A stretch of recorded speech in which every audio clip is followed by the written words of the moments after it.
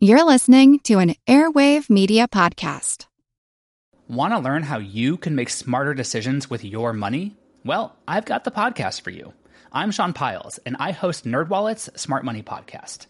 Our show features our team of nerds, personal finance experts in credit cards, banking, investing, and more.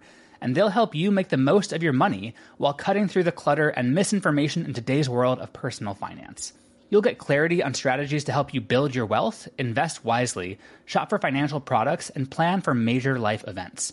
Listen to NerdWallet's Smart Money Podcast wherever you get your podcasts.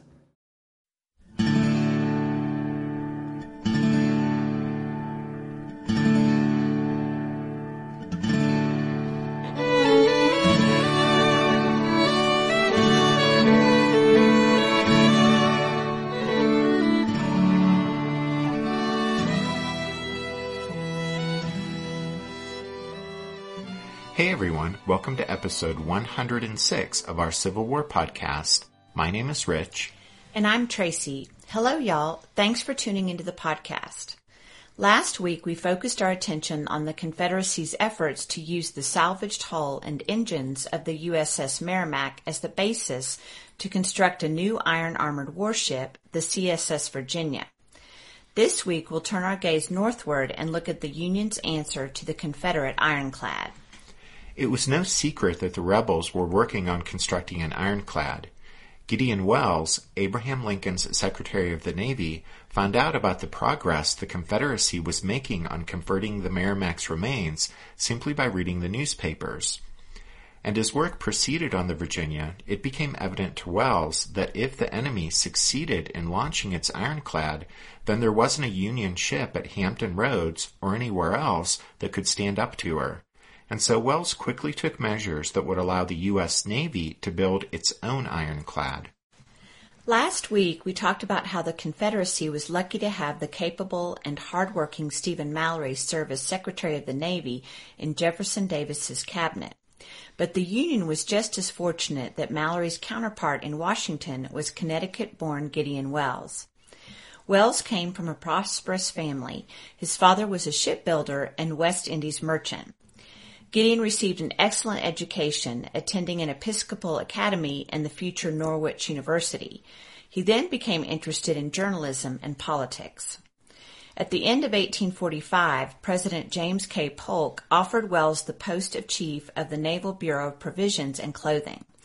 There was some opposition among naval officers to a civilian in that position, but Polk persisted and Welles quieted concerns by doing an excellent job.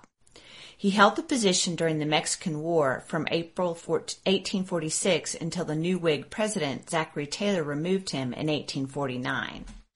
Welles returned to Connecticut and wrote for a number of Democratic newspapers and journals, but he broke with the party over the Kansas-Nebraska Act. When the new Republican Party formed in 1855, Welles became the first Republican candidate for governor of Connecticut. Although he failed to win the 1856 election, in May 1860 he was a member of the Connecticut delegation to the Republican National Convention in Chicago, and he contributed significantly to the nomination of Abraham Lincoln. Welles was therefore one of Lincoln's top choices for his cabinet, and shortly after becoming president, Lincoln appointed him Secretary of the Navy. Eventually, Lincoln came to rely on both Welles' candor and his loyalty, and like Stephen Mallory, Gideon Welles would serve in his post throughout the Civil War. As mentioned before, there was no shortage of intelligence crossing Welles' desk concerning the Confederates' progress converting the Merrimack into the Virginia. Although the rebels had gotten a head start, Welles soon decided the Federal Navy needed to embark on its own saltwater ironclad program in the war's eastern theater. Remember that the Union was already at work building ironclads out in the war's western theater, but those were designed specifically to operate on the region's rivers, and so it was thought a much different design was needed for ironclads that would operate in the coastal waters of the Atlantic. Exactly. So in August 1861, Welles requested, and Congress passed, a bill authorizing $1.5 million to construct 3 ironclad warships, and he formed a board of 3 senior captains to select the best designs. Would-be inventors submitted 16 proposals, but the board only selected 2 of them. One of those designs was by a fellow named Cornelius Bushnell, who was sponsoring a design by Samuel Pooke for a sloop-rigged steamer with an exaggerated tumble-home covered with several layers of interlocking iron plates. Someone suggested that with all of that armor, the ship was unlikely to float, so to refute those doubts, Bushnell decided to travel to Brooklyn to have an expert on ship construction named John Ericsson check Pooke's design. John Ericsson was born in Sweden in 1803. He joined the Swedish Army in 1817 as a lieutenant of topographical engineers, but he showed an amazing aptitude for mechanical engineering. In 1827, Ericsson immigrated to England to study steam propulsion, and while there he designed many unique devices, including a screw propeller. That brought him to the attention of U.S. Navy Captain Robert Stockton. Stockton convinced Ericsson to relocate to the United States. Stockton then used his political influence to arrange for Ericsson to design the machinery for the Princeton, the world's first steam-driven screw warship. The Princeton performed as expected, but during a demonstration on the Potomac River in 1844, a cannon designed by Stockton exploded, killing several people, including the Secretaries of State and Navy. Although the accident had absolutely nothing to do with any of the work Ericsson had done on the ship, some of the blame for the incident nonetheless attached to him, and this experience soured Ericsson on the U.S. Navy. He vowed never to do any work for the government again, and for the next 17 years he designed commercial steamships and patented other innovations. In 1861, he did not submit a proposal to the Ironclad Board. So that brings us back to Cornelius Bushnell traveling to Brooklyn to consult with Ericsson about Pooke's design. Ericsson looked over the plans and assured Bushnell that the ship would float, and then Ericsson asked his visitor if he'd like to see a model for an ironclad that Ericsson himself had designed. Bushnell was so impressed by Ericsson's model and the unique features of the Swede's design that he persuaded Ericsson to let him show it to Wells and President Lincoln. Both men were intrigued. Lincoln was fascinated by new technology. He remains the only president to hold a patent, having invented a device for lifting riverboats over sandbars in the 1840s. The president was so impressed with Ericsson's design that he went personally to the meeting of the Ironclad Board the next day. When the naval officers expressed skepticism over Ericsson's ironclad, Lincoln shared his own opinion in a characteristic way by declaring simply, quote, "All I can say is what the girl said when she stuck her foot in the stocking. It strikes me there's something in it." End quote. Thanks in part to the president's support, the Ironclad Board somewhat reluctantly approved Ericsson's design, along with Pooke's proposal, which became the USS Galena, and an armored frigate, which became the USS New Ironsides.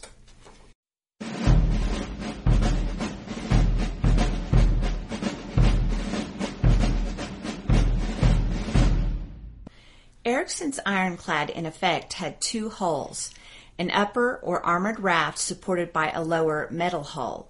The raft portion had 2 inches of iron plating on the deck and 4.5 inches on the sides. To shield the hull, the armor extended 3.5 feet below the waterline. Central to Ericsson's design was a 120-ton revolving turret containing 2 smoothbore guns. 20 feet in diameter and 9 feet high, the turret was formed of rolled 1-inch thick iron plates bolted together around an iron framework to a thickness of 8 inches. When in its stowed position, the turret rested on a brass ring set in the deck. When the ship went to battle stations, the turret was raised or keyed up so that when a crew member turned a control wheel, steam pressure put the turret into motion. It took about 30 seconds to rotate it through 360 degrees. Designed to house 2 12-inch muzzle-loading Dahlgren smoothbore cannon, only 11-inch pieces were available when the time came to mount the guns in the turret. Weighing nearly 8 tons each and firing 166-pound solid shot, the guns were mounted on specially designed friction carriages that, when the guns were fired, absorbed the massive recoil and brought them to a stop resting on the rear end of the chassis. The gun port openings were protected by thick iron shields that were designed like pendulums so that they hung from overhead and swung up out of the way when the gun was run out for firing, and then, after the cannon recoiled, they dropped back into place to protect the crew from enemy fire. Because of the confined space within the turret, each iron shield had a hole through the center to allow the handles of the gun tools to protrude outside the turret when the cannon were being loaded. The ship was 179 feet long with a beam of 41 feet 6 inches. Fully fitted out, Ericsson's ironclad weighed 776 tons and had a very shallow draft of 11 feet 4 inches, and its deck stood barely 18 inches above the waterline. The ship was powered by 2 steam engines that were designed by Ericsson himself. They turned a drive shaft, at the end of which was a 4-bladed screw propeller 9 feet in diameter. The Monitor would have a top speed of 8 knots. The ironclad would be fitted with all kinds of engineering innovations and mechanical gadgets designed by Ericsson, including 2 below-waterline flushing heads that were situated on the starboard side for the enlisted men, and a single head for the officers located on the port side. The ship was one of the first vessels credited with utilizing below-waterline flushing toilets, and their operation took some getting used to. In fact, on one occasion, the ship's surgeon operated the valves in the wrong order, and he was propelled off his seat by a jet of water. And that, ladies and gentlemen, is the kind of fascinating historical toilet trivia that you'll only get here on the Civil War, 1861 to 1865, a history podcast. Okay, so moving right along. Heeding Lincoln's folksy wisdom that there was something in it, the Ironclad Board approved Ericsson's design, but specified that the ironclad must be absolutely complete when delivered and that it must be built in 90 days. Furthermore, the ship had to prove to be, quote, a complete success, end quote, or the builders would refund the $275,000 the government agreed to pay for it. Significantly, the contract didn't define the criteria for success, but Ericsson was so confident in his design that he signed the agreement on October 4th, 1861, just 18 days after the board formally recommended the adoption of the designs for the Galena, New Ironsides, and Monitor. And here's another bit of trivia, but for some inexplicable reason, the government contract called for Ericsson to furnish the Monitor with masts and spars so that she might make 6 knots under sail, even though the design made absolutely no allowance for anything but steam power. And in the end, Ericsson decided to simply ignore this ridiculous demand, and when he turned the Monitor over to the Navy, no one ever said anything about the missing masts and spars. Anyway, once the contract was signed, Ericsson got started at once. The ship's keel was laid on October 25, 1861. Ericsson subcontracted several parts of the vessel while he kept a close eye on the construction of the hull and turret. Ericsson decided to name his ironclad the Monitor to signal its purpose to admonish and punish the South for its rebellion. The unique features of the Monitor, specifically its almost submerged hull and its rotating turret, caused some observers to mock it as Ericsson's Folly and a cheese box on a raft or a tin can on a shingle. There were even doubters who predicted that the unusual vessel would never float and would immediately sink. But those doubters were proved wrong when the Monitor came down the ways in Brooklyn on January 30th, 1862, and floated with exactly the 11-foot draft Ericsson had predicted.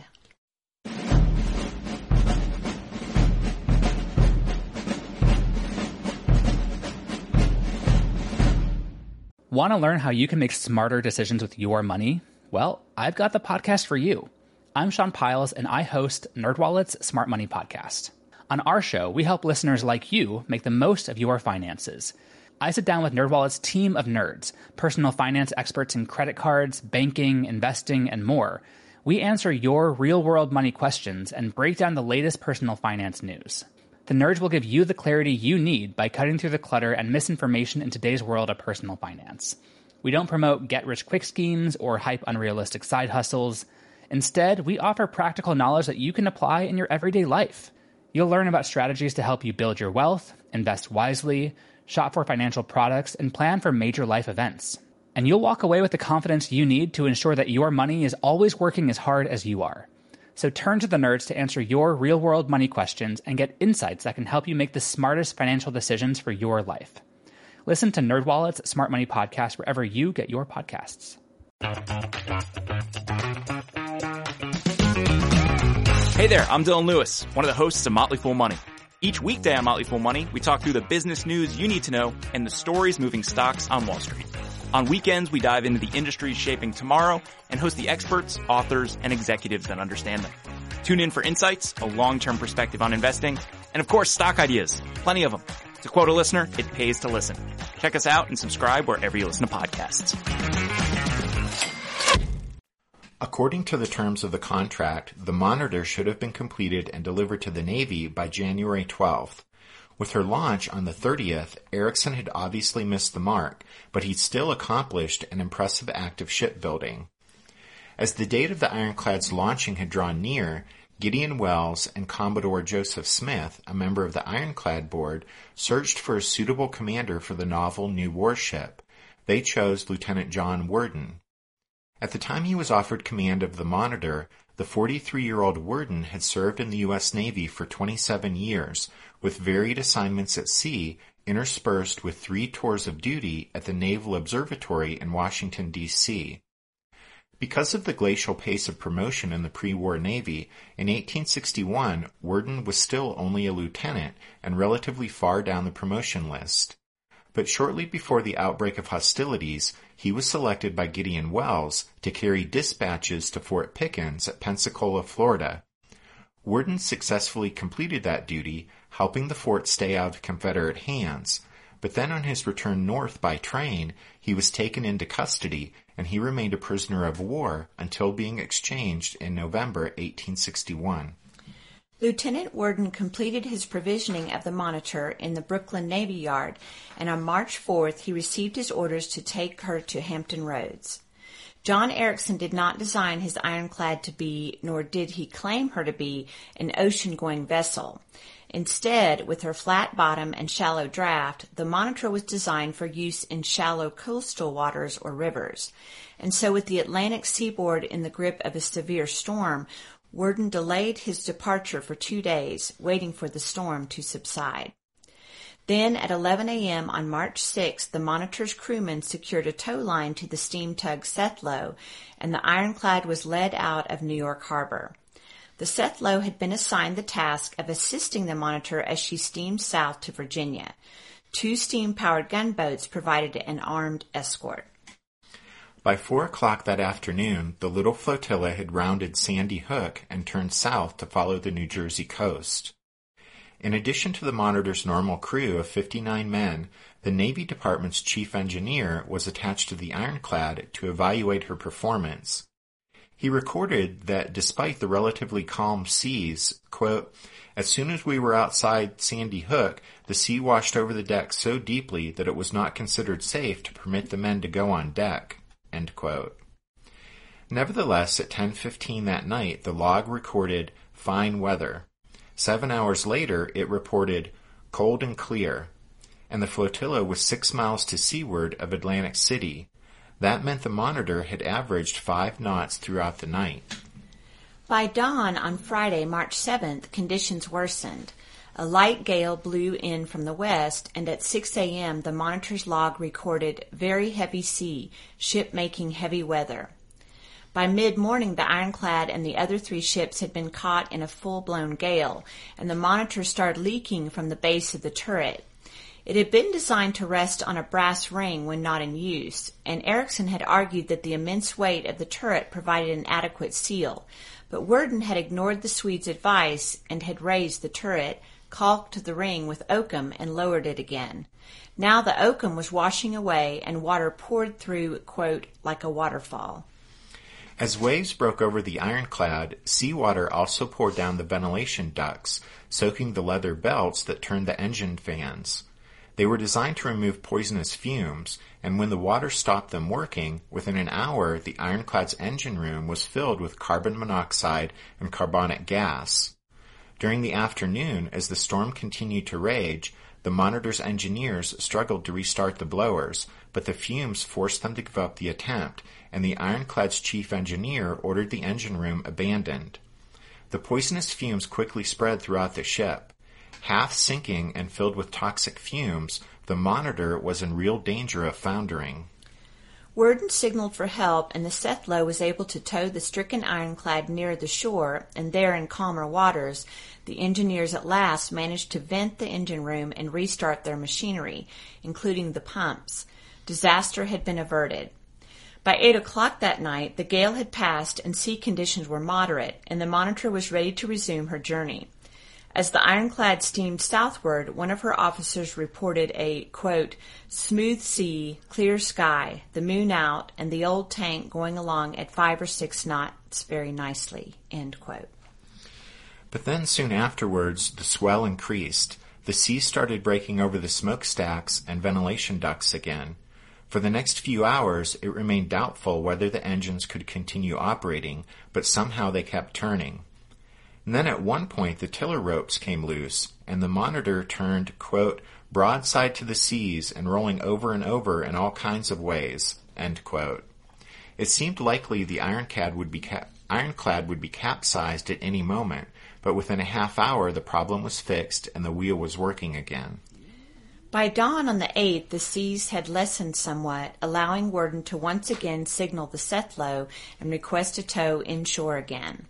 By 8 a.m., the Monitor and her escorts were in sheltered coastal waters once more, and the crews ate breakfast. They had come perilously close to disaster twice, but the Ironclad remained afloat and her engines still worked. She was pumped dry, and then the voyage south continued.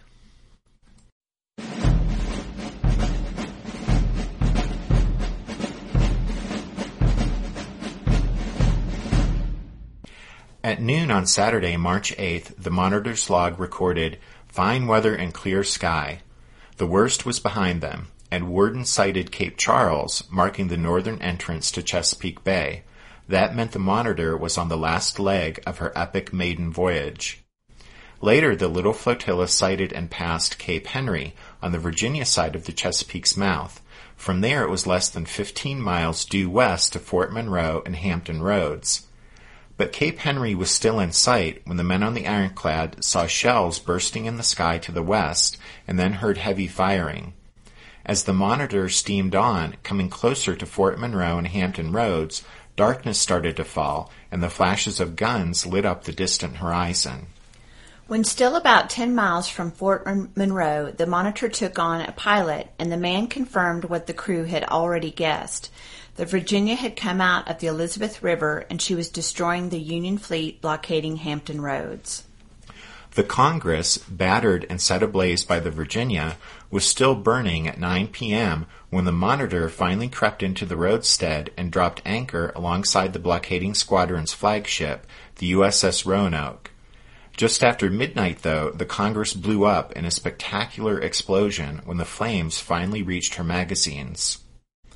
Because of their struggle with the storm on the journey south, none of the Monitor's crewmen had gotten more than a few hours' sleep in the past 3 days, but captain and crew nevertheless prepared themselves for the battle that would almost certainly take place the following morning. Worden received orders to place the Monitor alongside the frigate Minnesota, which had run aground while the Virginia was steaming about Hampton Roads, wreaking havoc earlier. Everyone assumed the Confederate Ironclad would come out again on Sunday morning to finish off the Minnesota. And so, as the skies lightened on the morning of March 9, 1862, the Monitor was anchored alongside the stranded frigate, looking, according to one observer, quote, like some undersized sheepdog in the shadow of a very large but partially incapacitated ram, end quote. And if that were true, then it only remained for the wolf to make its appearance.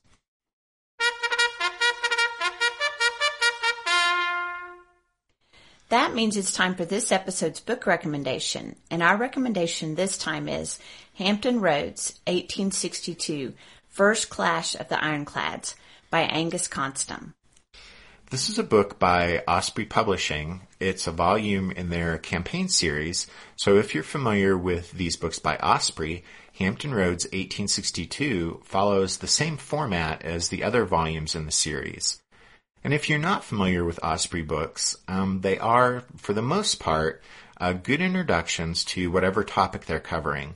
They have lots of illustrations, lots of maps, and they follow kind of a standard format where the book will look at the opposing commanders, the opposing forces, and then gives a background to the battle, and then the book will discuss the battle itself. Anyway, this particular offering in Osprey's campaign series is a good place to start if you're wanting to look a bit more deeply into what happened there between the Monitor and Virginia at Hampton Roads. And so that is Hampton Roads 1862, First Clash of the Ironclads by Angus Constam. You can find it and all of our other book recommendations listed on the podcast website at www.civilwarpodcast.org. And then just a reminder that in a few days we'll have the 5th members episode out to y'all.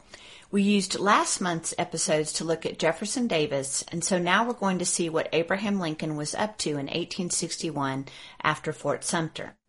We realized that after the shooting war started, we've sort of neglected Jefferson Davis and Abraham Lincoln. So we thought we'd rectify that by using some members episodes to catch up with what they were doing in 1861 after Fort Sumter. And so we'll use this month's members episodes and probably also next month's to look at what Abraham Lincoln was up to after the war started. And just a reminder that it's by becoming a member of the Strawfoot Brigade that you get access to those 2 extra episodes each month. And to do that, you go to the website and sign up to make recurring payments of just $5 a month. And by doing that, besides helping support what we're doing here on the podcast, you also get access to those members episodes. And we have a few new members to thank this week, Ryan and Robert. So thanks, guys. And with that, we'll say thank you for listening to this episode of The Civil War, 1861 to 1865, a history podcast. We hope you'll join us again next week, but until then, take care. Thanks, everyone. Bye.